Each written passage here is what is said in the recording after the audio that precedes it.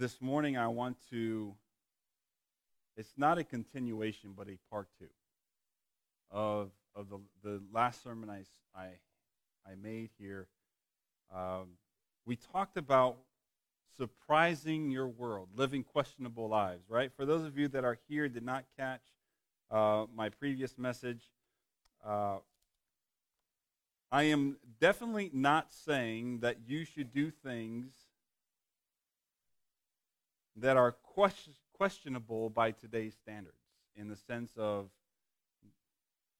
wrong things, bad things, or things that will make people scratch their head. But living questionable lives in the sense of having people ask you, why are you so different?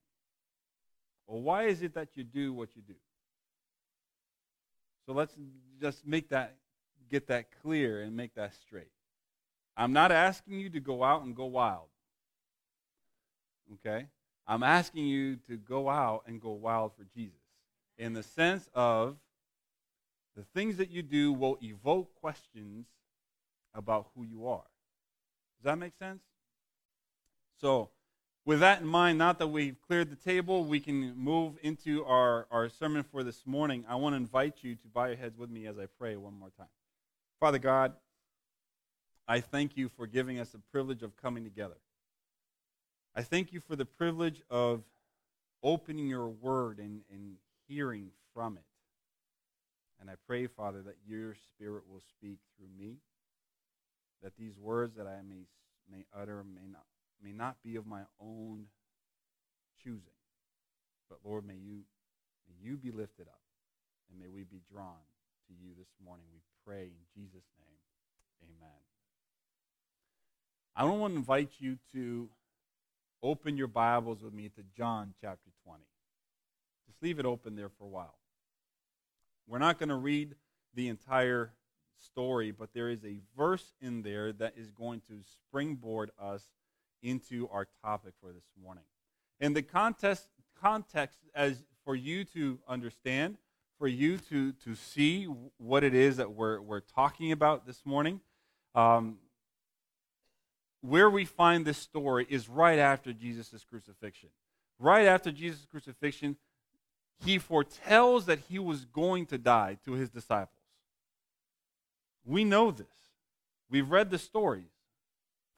If you have not read the story, go ahead, read this story later. But the story is that Jesus is in his tomb. Mary Magdalene runs over and is looking to take care of the body.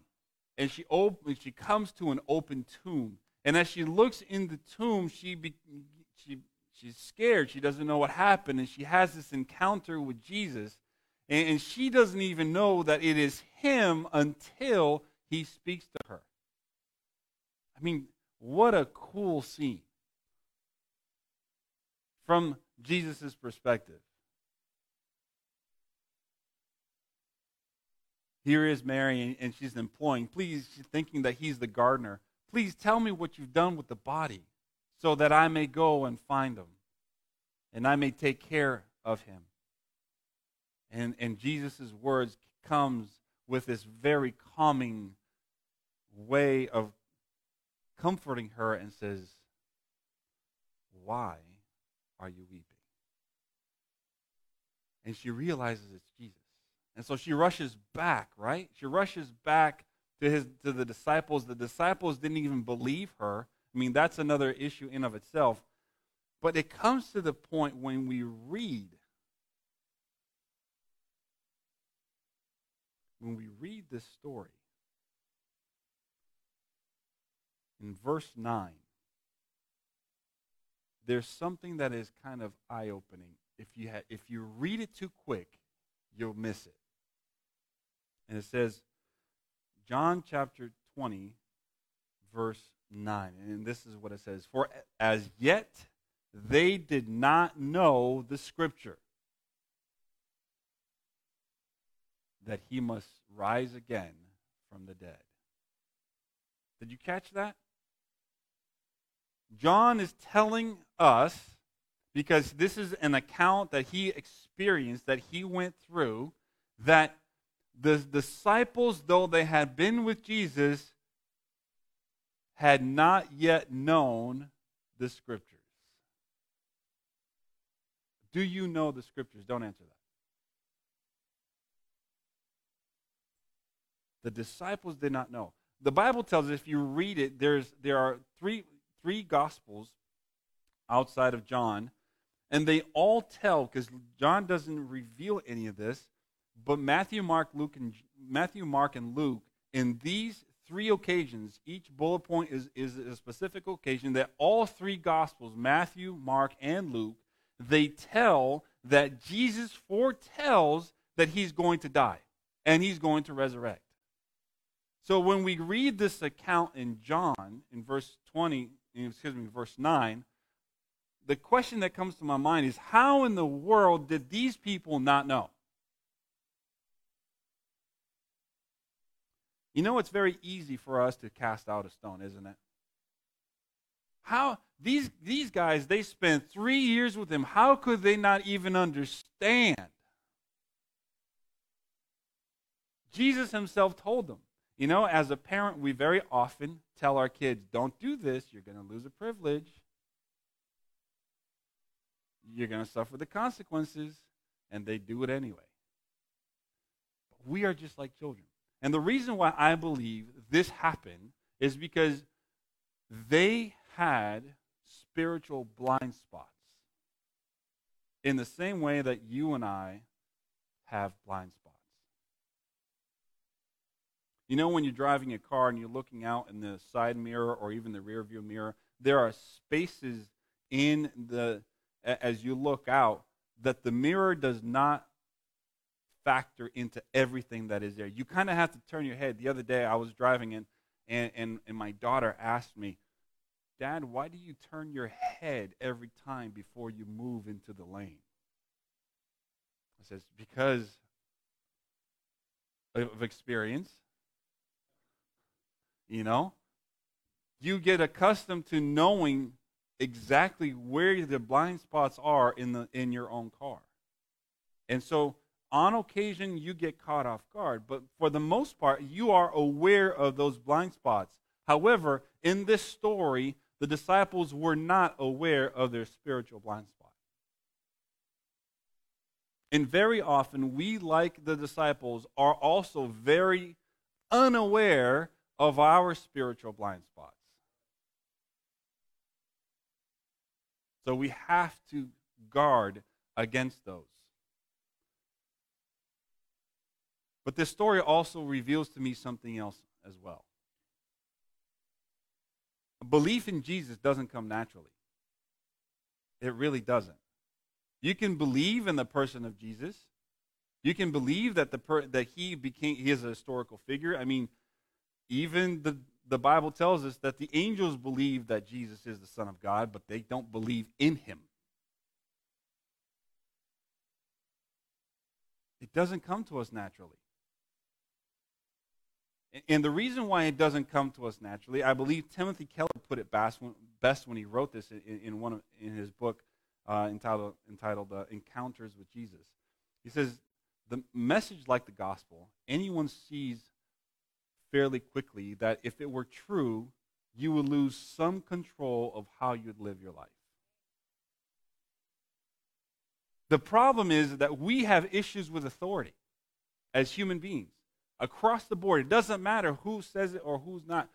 It doesn't matter if it's your dad or your mom. It doesn't matter if it's your pastor or not. It doesn't matter if it's an elder or if it's your grandmother or if it's your grandfather. We all have an innate inability to succumb to authority.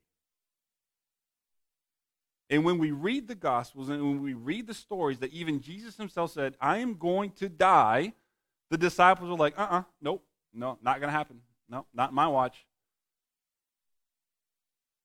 They were blinded by their own spiritual blind spots. And we too become blinded because we choose not to surrender the very things God has asked us to surrender.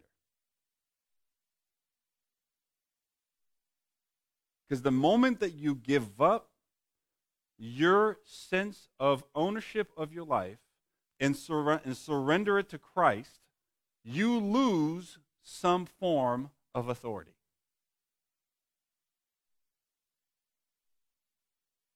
You know, it's funny, I didn't hear an amen.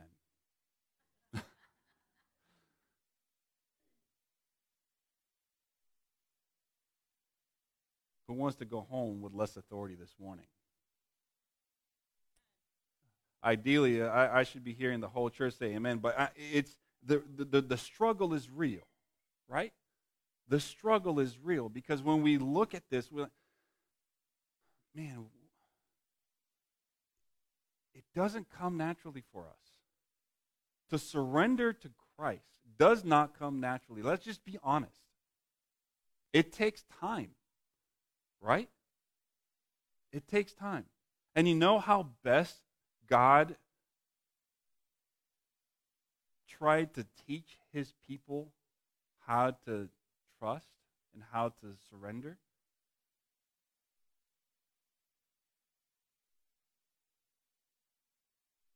He says, all right, here's my suggestion to you. I want you to teach your children. It wasn't about the experience. He didn't go back and said, listen, this is now what you have to believe in. He didn't give them a set of doctrines. He gave them a set of conducts. The Ten Commandments is the first thing he gave them.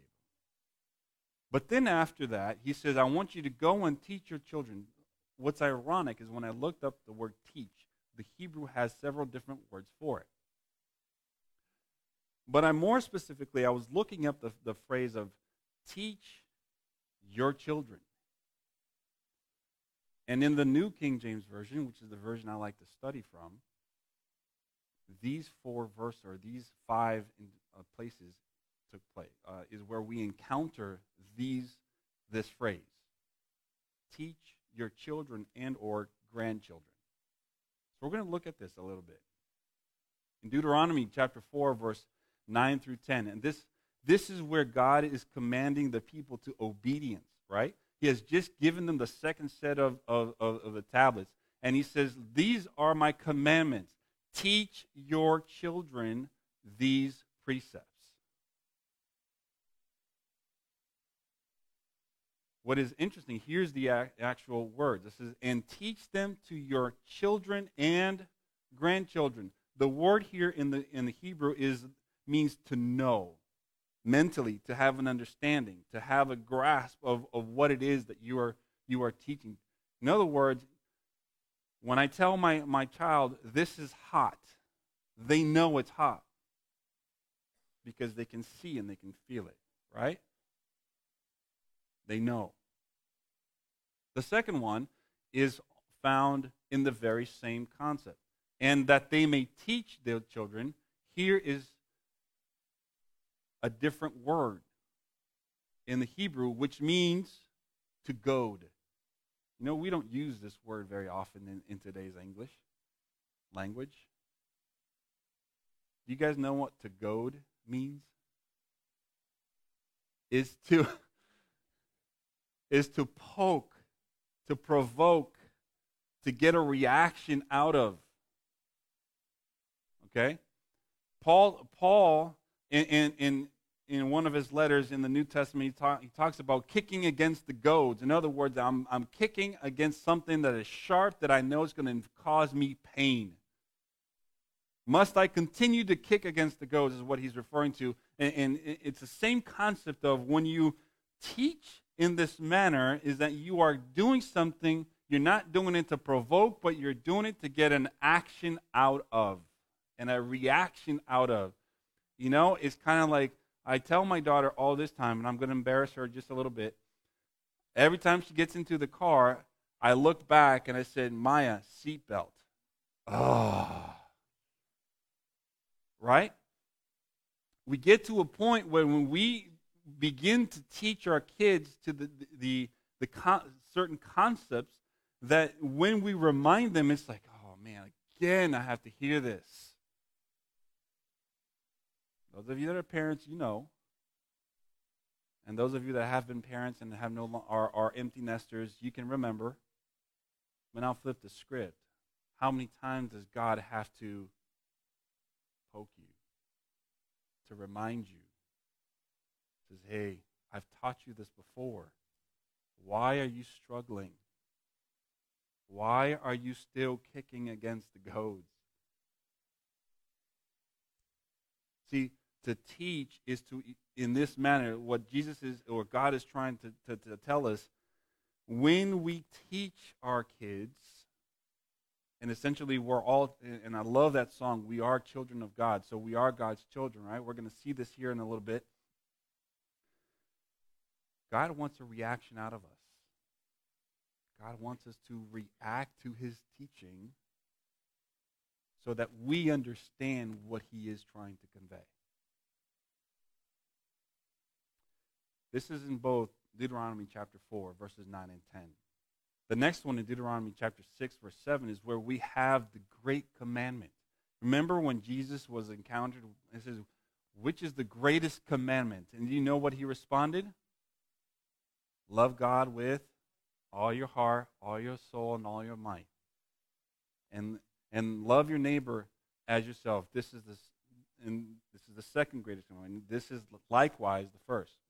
Okay? He's summarizing the first four, love God with all your heart, mind, and soul.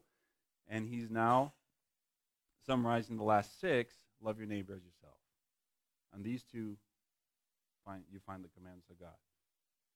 So in Deuteronomy chapter 6, verse 7, is where we encounter the commandment, and you shall teach them diligently to your children. Now, it's interesting that in the Hebrew, the word teach is not there. It's an insertion to make it so we, in our language, we can understand the concept of what he's trying to do. But in the Hebrew, it says, and you shall diligently to your kids. In other words, you're gonna ram this into their head. The word is actually translated to inculcate. It's an archaic English word that means to put it inside their head. Inculcate. You're going to drill them to the point where they know it like the back of their hand. But what is it that he's asking them to teach them? To love God with all your heart, all your soul, and all your mind. This is the greatest commandment. And this is right there, Deuteronomy chapter 6. Right? Then we jump to Deuteronomy chapter 11, verse 19, and here is a section on service. So we have obedience, God's principles, obedience relationally, and now we have obedience through love and service. Three concepts, and God is asking his people to learn how to be, how to become, and for the parents to teach their kids. And here's what it says. And that they may teach their children, again the word to goad, to revoke a reaction. And then Isaiah chapter 54, verse 13. This is an eternal covenant of peace. I mean, when I'm looking at this, I'm like, wow, God, you are so wise. Because I wasn't even looking for a theme. But when you factor in these 5 principles together, you have love God with all your heart, obey his principles, and as a result of doing all these things, through service, obey, participate in service and actions of love and charity. When you do all these 3, here's what happens. An eternal covenant of peace. Now, this is not a formula. This is not something that God has promised. Oh, you do this and you're going to get that. No, by all means. But the consequences of it, when you follow God's teaching, he does promise that he's going to give us peace. But here's the interesting part. The word that is used here, okay, for teaching and for is one that's different. It's different than the rest of them. Here it's accustomed to disciple, or accustomed, disciple, learned, taught, used. that they may teach their children. Here, God is promising to teach his people, okay? But this word is also where we get the concept of habits, where we get the concept of being accustomed to creating, developing a habit. Another word for habit is discipline. Not in the sense of I'm going to discipline my child, but in the form of creating discipline to the point where I am now creating a habit out of my actions. So to teach is also to instill a habit in our children, right? That's why I asked them, what habits do you have? And we have a habit of coming to church on Sabbath because we believe this is God's day for us to worship. We also believe that it is good for us not to forsake the gathering of the saints. In other words, we need to come together to continue to develop our faith. Corporate worship. But it's, as I said, it's to discipline, to create a habit. So when we talk about surprising your world, how many of us here have a habit of being missional? Don't raise your hand. Because we can talk about learning these ideas and principles, but when we talk about surprising the world, you can only evoke questions from people if you have a habit of living out your principles. Let that sink in for a little bit. You can only share what you have developed. You can't share something that's not yours. You can't share something you have not experienced when it comes to spirituality. So when we talk about mission, when we talk about blessing people and living lives that are questionable, we are essentially echoing what Michael Frost, he's a missiologist, he says this: missional habits are not just strategic, but they are consequential.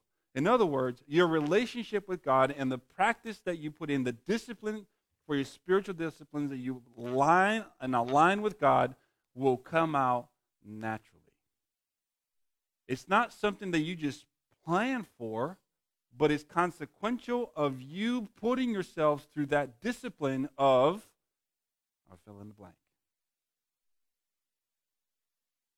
That's what bless is. It's a discipline. It's a habit. But we can't share what we don't have.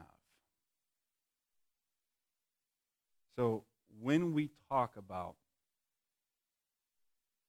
evoking questionable lives or evoking questions from people because of living questionable lives, have you been teaching yourself the discipline of being missional? Have you been teaching yourself or putting yourself into a perspective, into a place where people are going to look at you and say, he's built differently. She's built differently. What do you have? What is it? These are the questions that we want people to ask of us.